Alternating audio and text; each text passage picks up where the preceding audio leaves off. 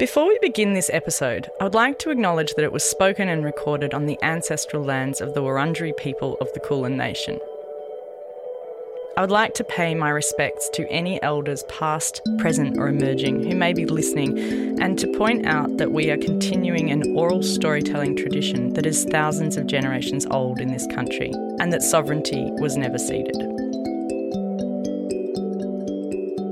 I used to be a bit more explicit with my work, just coming out of VCA and you're like wild and all of that. But then I recognised that, your opportunities are really finite if that's the kind of work you're pushing. Now I think because I don't care about that anymore, I just, this year's just really put a lot of things in perspective. I'm just going to do it. And if no one wants to show them, whatever. I want to be the person that I've always wanted to be, and I want to be the artist I've always wanted to be. Welcome to A World of One's Own, a podcast where I speak with a series of artists I respect and admire. This time round, it's a special edition of 5 new episodes commissioned by the Mornington Peninsula Regional Gallery, featuring artists I've selected from their collection. I'm Snaith, and today I'm speaking with Lily Mae Martin about her work on paper called Wrestling, unpacking how we see the female body, comfort zones, censorship and control. Welcome, Lily. Thank you for having me. I was just looking at that big crow up in the tree that took and I think you would probably appreciate a crow too, because you tend to draw things like that. Yeah, birds. Birds are amazing, aren't they? Birds and vaginas. Awesome, good combo. Yep. But actually the work that we're going to start by talking about in the Mornington collection is not a bird or a vagina. It's 2 women wrestling. Yes. And it's called Wrestling. Yeah, it's part of 4 works that is different positions of naked women wrestling. Oh, so it's one of 4, but they just acquired 1. Yes, because that's the one I submitted into the prize. Right. And it was from which year? I didn't write down the year. It was 2015 that I did that work. From around 2015. Yeah. And it's quite large, isn't it? Yes. Yep. And on paper, of course. Yep. And when you work on paper quite a bit, don't you? Yeah, I do, because it's really accessible. So because I travelled a lot and then had a baby, there's no sort of setting up and having, the space to go in. I kind of just had to do it on the run. So that's just sort of stayed with me. Yeah. Yeah. And pen and ink, because you change a little bit, don't you? You've gone through a few materials. I find that if I experiment with different things and go back and forth, I find something new to do with the different mediums. Yeah. So pen and ink, pen is like the primary tool that I use because, again, I can travel with that. Yeah. And then I've, been exploring oil painting and watercolour and things like that. And you are actually, I'm going to say it, you're naturally gifted at all of them. It seems like you can't get any medium wrong because you Thank you. You have an see amazing me do eye. clay. That's bad. Okay. We'll wait for that. And you also have a really interesting way of looking at bodies, I think, that almost comes, or to me, it comes through as a type of sometimes quite grotesque. Yeah. Is that something you think about when you're making work? Yes, I think the female body has always been sort of political, and I think it's either depicted as this romantic form or grotesque. There's the love-hate thing between women's bodies. That's kind of how I viewed it sort of growing up in the imagery that you see of women. And so I wanted to sort of own that and play with that. And so the wrestling one, is it the same woman wrestling herself? No, they're 2 life models that they are amazing. I've hired them a couple of times and they've done sort of naked dancing, naked wrestling, naked piggybacking. So, yeah, wow, we have a lot of fun. That's so cool because it almost looks, they're similar looking, right? Like they both have long kind of stringy hair and they're both quite heavy set and tough looking. Yeah, muscular. Yeah. And kind of almost look like a similar type of person. Yeah. So since starting to work with life models, so that's when I started using other people's bodies other than just my own. I can never sort of have people that I don't have some kind of experience or, I guess, relationship with. So, yeah, it's always that experience comes into the work as well. Yeah, that's really interesting because it's like you did draw yourself for quite a while. Like you've drawn yourself a lot, haven't you? So much. Because it's a readily accessible kind of subject, isn't it? Yeah, and I also like the idea of sort of thinking about sort of the long term of work. Sometimes I think people just focus too much on the here and now, and it's sort of like I like depicting the whole, sorry to use this word, journey. Yeah. And so like I really started that in the last year of VCA because I remember seeing a photo of myself and I like had this full like loathing of looking at myself, and I thought, really? I just got to explore that. Right. And I've just kept at it, and then going through motherhood, going through surgeries, like all those sort of things. It's a document. Yeah. And have you noticed that as you've got older you've become more okay with yourself, drawing yourself? I don't know. I think it's pretty fraught, so just a bit different. Yeah, just a different type of not okay. Just a different type of not okay. That's a beautiful way to put it. I think I've been very confronted, like I used to be very confronted by not looking like what I wanted to look like, and then going through, like I had a dreadful birth experience and that like I felt like my body was destroyed, and so trying to explore that, and yeah. That's heavy. Sorry. Yeah. No, it's good. Yeah. And I think it really relates to women's bodies because it does completely change the way you see yourself. Like all of a sudden you see yourself as – I found it really confronting as well because especially when you've been sort of the same size since you were sort of 15 or 16 and then all of a sudden you're like this alien mutating. Goodness. I found it really confronting and I actually hated it. But I hated it too, and I felt sick all the time, and I felt like I had no control, and so powerless, which was awful. Especially when you're a control freak, like me. Well, and me too. Your work suggests that you'd like to control the line. I do like controlling. Yes. And do you ever push yourself sort of out of that so you have no control making work or less control? Yeah. How do you do that? I try. I mean, badly. But it's still something I'm striving for, and especially at the moment, this year's just pushed me out of all comfort zones on all levels. So mostly sort of watercolour at the moment because that's kind of the go-to. It's non-toxic. I can do it at home. Yeah, so I want to sort of let the medium have a bit more control, not too much, but a little. It's funny because we just spoke to Fiona McMonigal last week and we talked all about this, like the medium controlling things. But I feel like with your pen and ink, it's very much about, it is about the tightness of those drawings, and it's kind of what you've made for yourself is that sort of, it's really identifiable, your work. Like it's you can, without knowing, even from a distance, I could be like, oh, that's one of Lily's drawing. So it's quite iconic. So there's then if you try and push out of that, you lose that tightness. Or will you try and get the tightness back into watercolour, do you think? I'm not quite sure. It's all still pretty new. I should also say that I've been exploring, before lockdown, I was exploring different surfaces like drawing on perspex and painting on aluminium. So I'm still because I've just come out of a big project at the end of last year, and I tend to take some time to explore. That's kind of been destroyed by this year, but that's okay. Everything's been destroyed.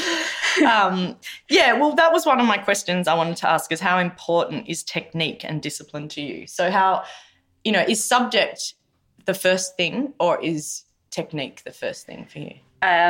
Technique. Yeah, absolutely. And discipline because it really grounds me.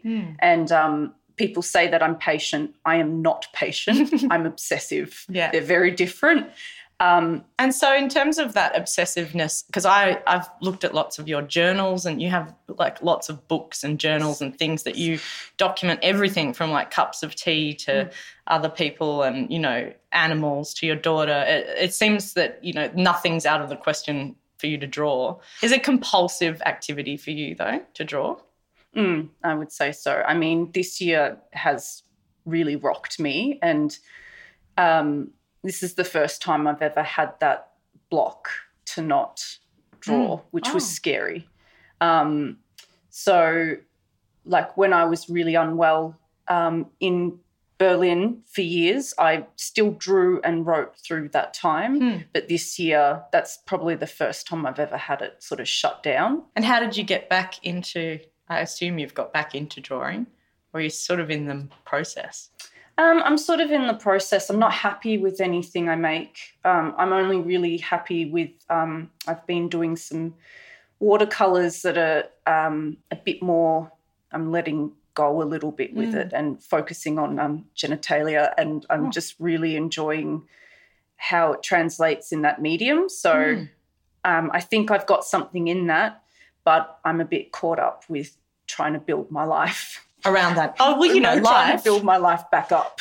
Yeah. What's that? Everyone has this other thing, don't you? Like, as artists, you wish you could just focus on the work. Yeah. But then there's life that sneaks in to the edges and makes you, demands your attention sometimes.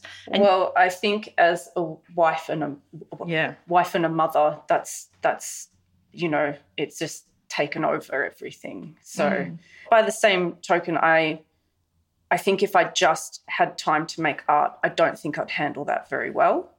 So yeah, and we were talking a bit before we started this conversation, is that if you don't have that experience going on in the background of your life, then you sort of doesn't come through in the, your life comes through in your work as well. Yeah. And those ideas of sort of identity or wrestling with yourself and how you see yourself, they come through because of the person that you are, the life that you're living. Yeah. But we were also saying that you've made the decision to go into a new profession with being an artist. So you'll never lose being an artist. But do you want to talk a little bit about that decision? Yeah, so I have just been accepted into a Bachelor of Nursing for next year. I work in art. I got a new job at the start of this year in arts and disability, and had a experience of like a slight nursing component, and it just triggered something off in me. And after lockdown 1, I lost all of my work, and that really, really devastated me.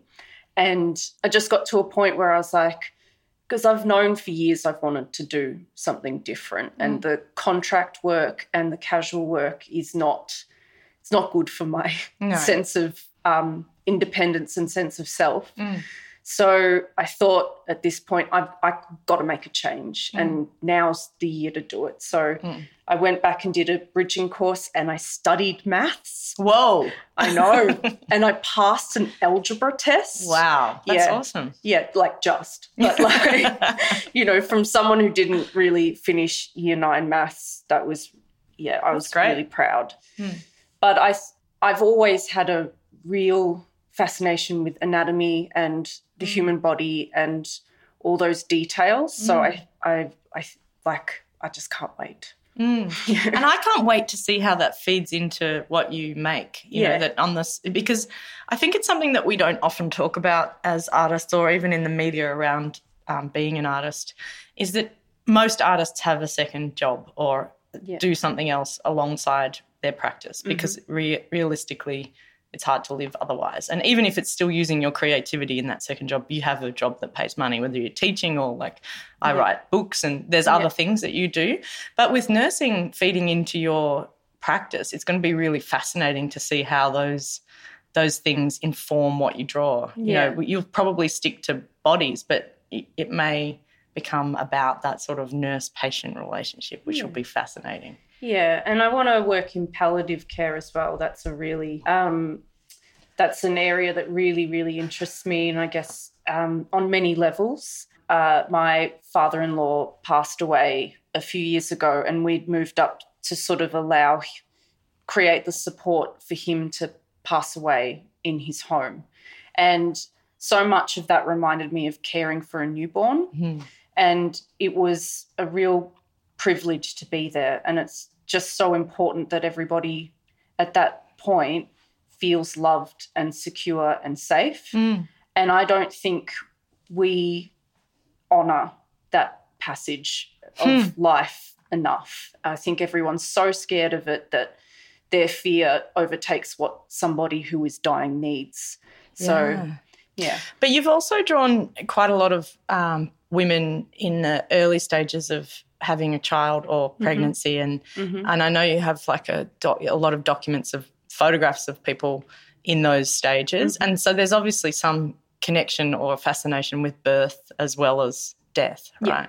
Yeah. And so drawing those women, like I know I'm thinking about the one you did of Clementine Ford recently, and I was quite fascinated by that picture because she doesn't look like super happy in the picture, and it looks awkward almost, which I thought that was a really tricky thing to portray of a mother and child, because often mother and child's portrayed as this kind of like glowing, like happy. And as a mother who's had a newborn, you realise there's actually a whole lot of other complexities around that. And that picture for me portrayed that. Good. Yeah. That's Is that great. something that you can see or think about when you're... Do you know the Nora Hyson painting in the Art Gallery of Ballarat, and it's of a mother just holding this baby and her hair's sort of sticking out, and that's one of my all-time favourite paintings. Awesome. And my relationship with motherhood is very, very tricky, was very, very tricky. Now I'm better and I'm on it.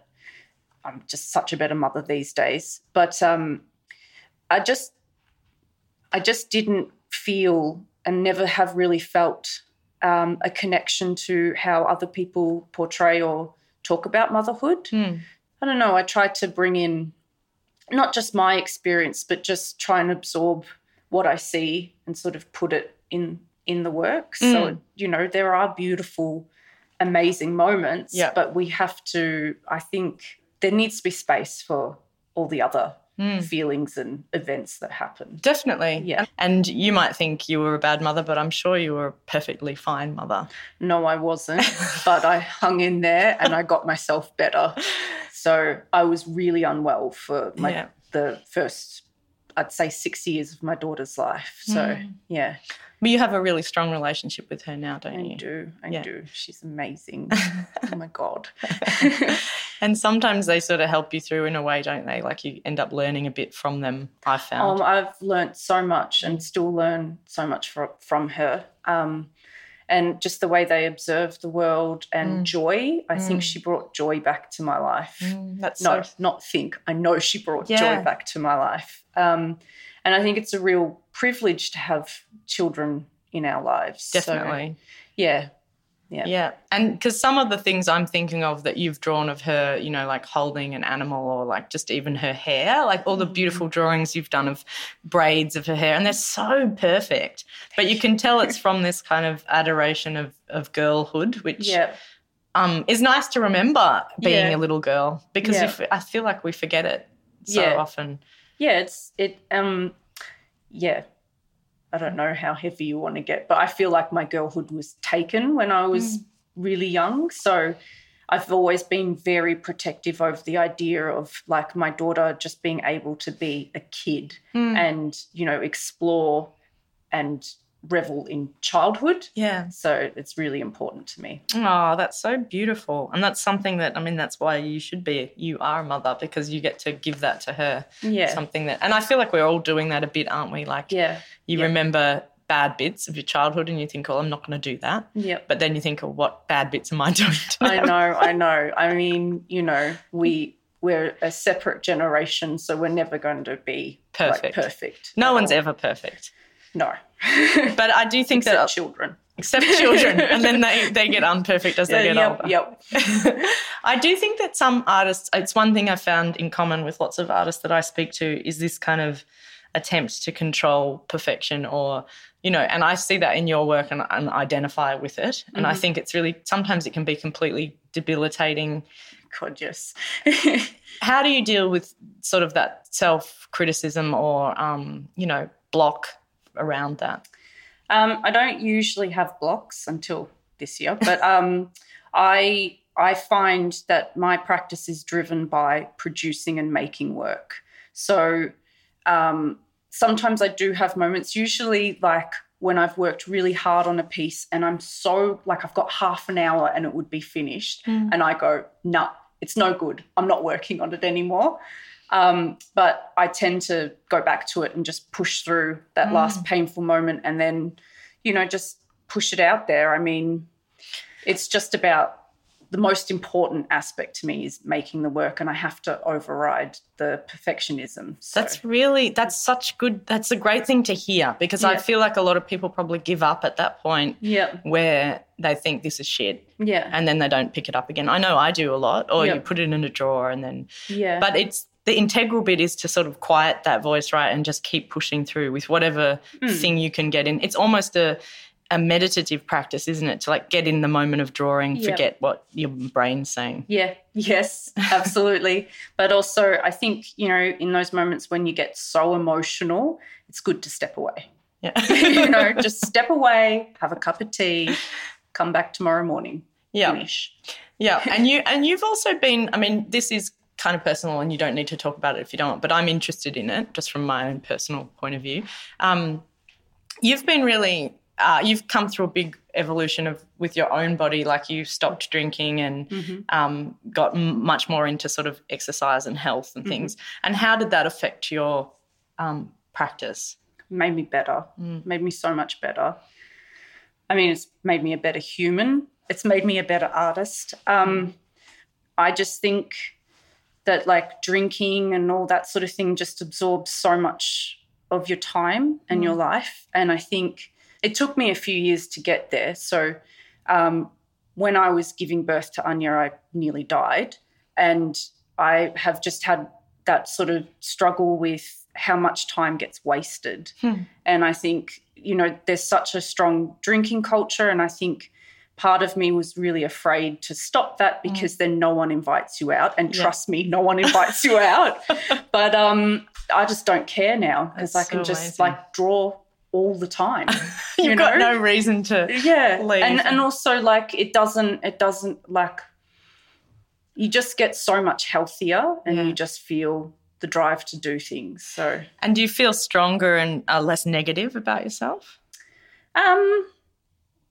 Look, it's different, as I said before, but I have more control and better management. Yeah, because sometimes I feel like I wish I could stop drinking, but I'm not quite there yet. But I go through phases, and sometimes I think I just waste so much time being hungover that I'm not productive when I'm hungover, and I'm not a very good parent, and I'm not a very good partner. But then I just go back into the old cycle. No, it's a really – that was one of the most challenging processes, but it's one of the most important things I've ever done. So it's really inspiring. Hopefully, I mean, it's inspiring for me was watching you do that and thinking, I could do that. I'm still not quite there, but I think it's great to talk about because I think a lot of artists appreciate their time and their body and their mental health, and I think that is one thing we all tend to suffer from is that lifestyle creeps in and you end up doing stuff that just wastes your time. It's precious, isn't it? It's so precious. And I think especially sort of the culture of the arts, there's just so much alcohol in it. So, and, you know, like whenever I'm I'm terrible with social stuff. That's why I never go out. I mean, this year's been great in that respect for me. But I'm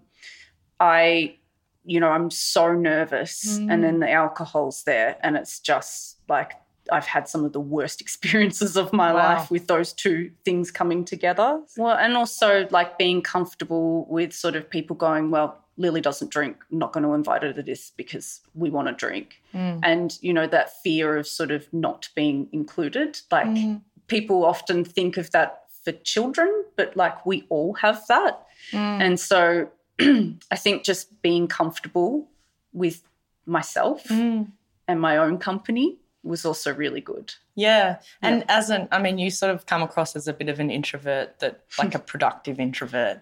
I'm always attracted to productive introverts. It's like, they're such cool, interesting people because you can be on your own and you don't need not recognition, like you still need recognition, but you don't need that constant, approval from another person. Yeah. And I think that I still feel like being an introvert, you're sort of treated like you're a bit wrong for that, and there's a lot of pressure to engage with things and be part of things. And I find that tension deeply overwhelming. But I'm since, being more in control of my life, I'm getting better at saying no and kindly but firmly. Yeah.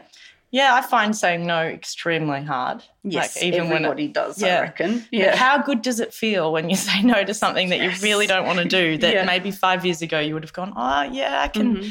Yeah, it's a very powerful thing saying no, isn't it? Yeah. So I guess I just wanted to talk about where you can see your future, like going with your work. Is there something that you haven't yet achieved yet that you can imagine doing in the future? Oh, gosh, Ty. I have no idea, to be honest with you. I hope that's not a disappointing answer. No. But this year's just like everything's just been,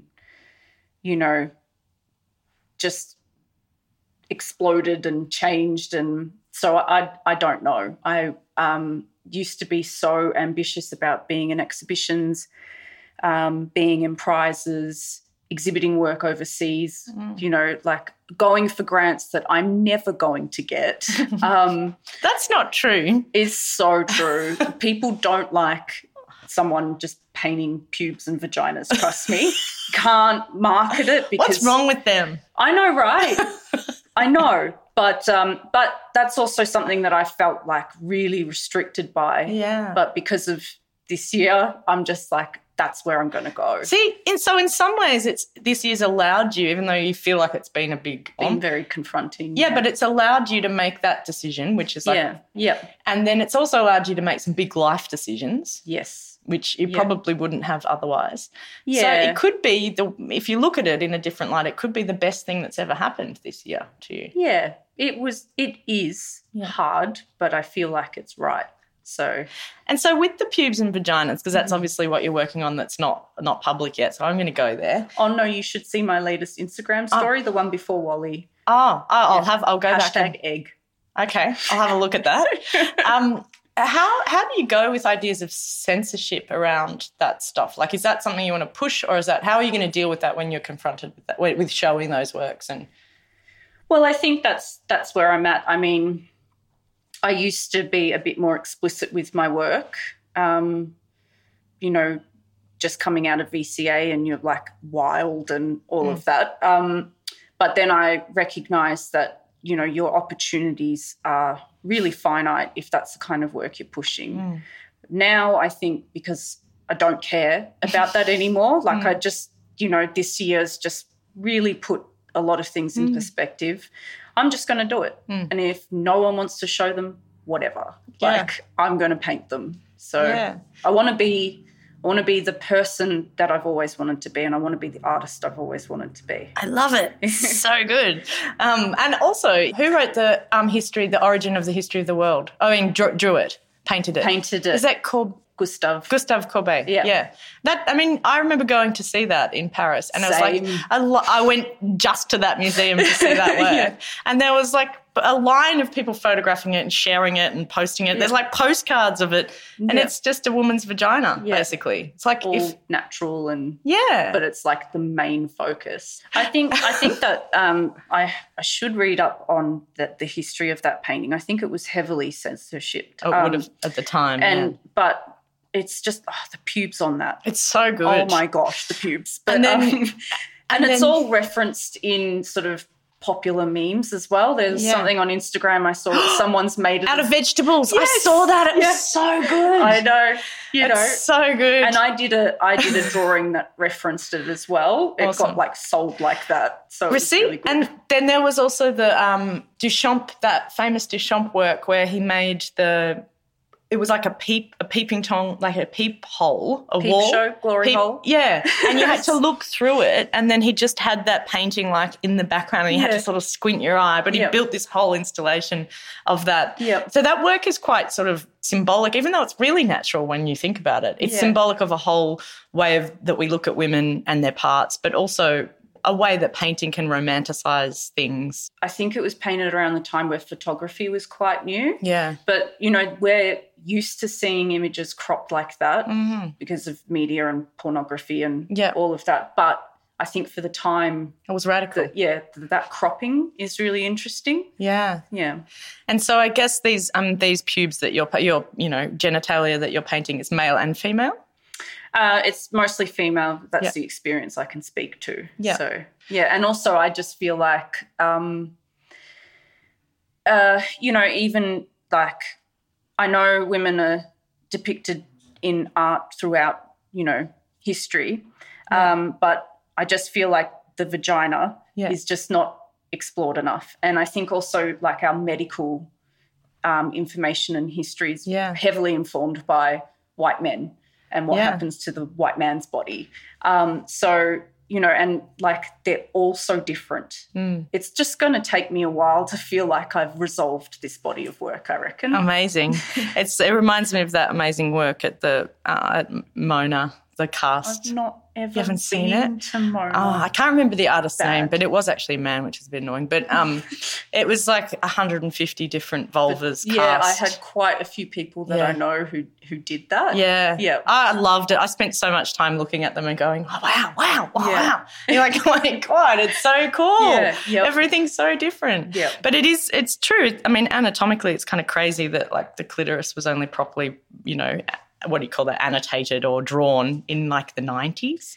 Well, interesting with that. I was commissioned to do a project with a sex therapist a number of years ago, the Atlas of Erotic Anatomy, and I got pictures of cadavers to study and everything. Wow. It was amazing.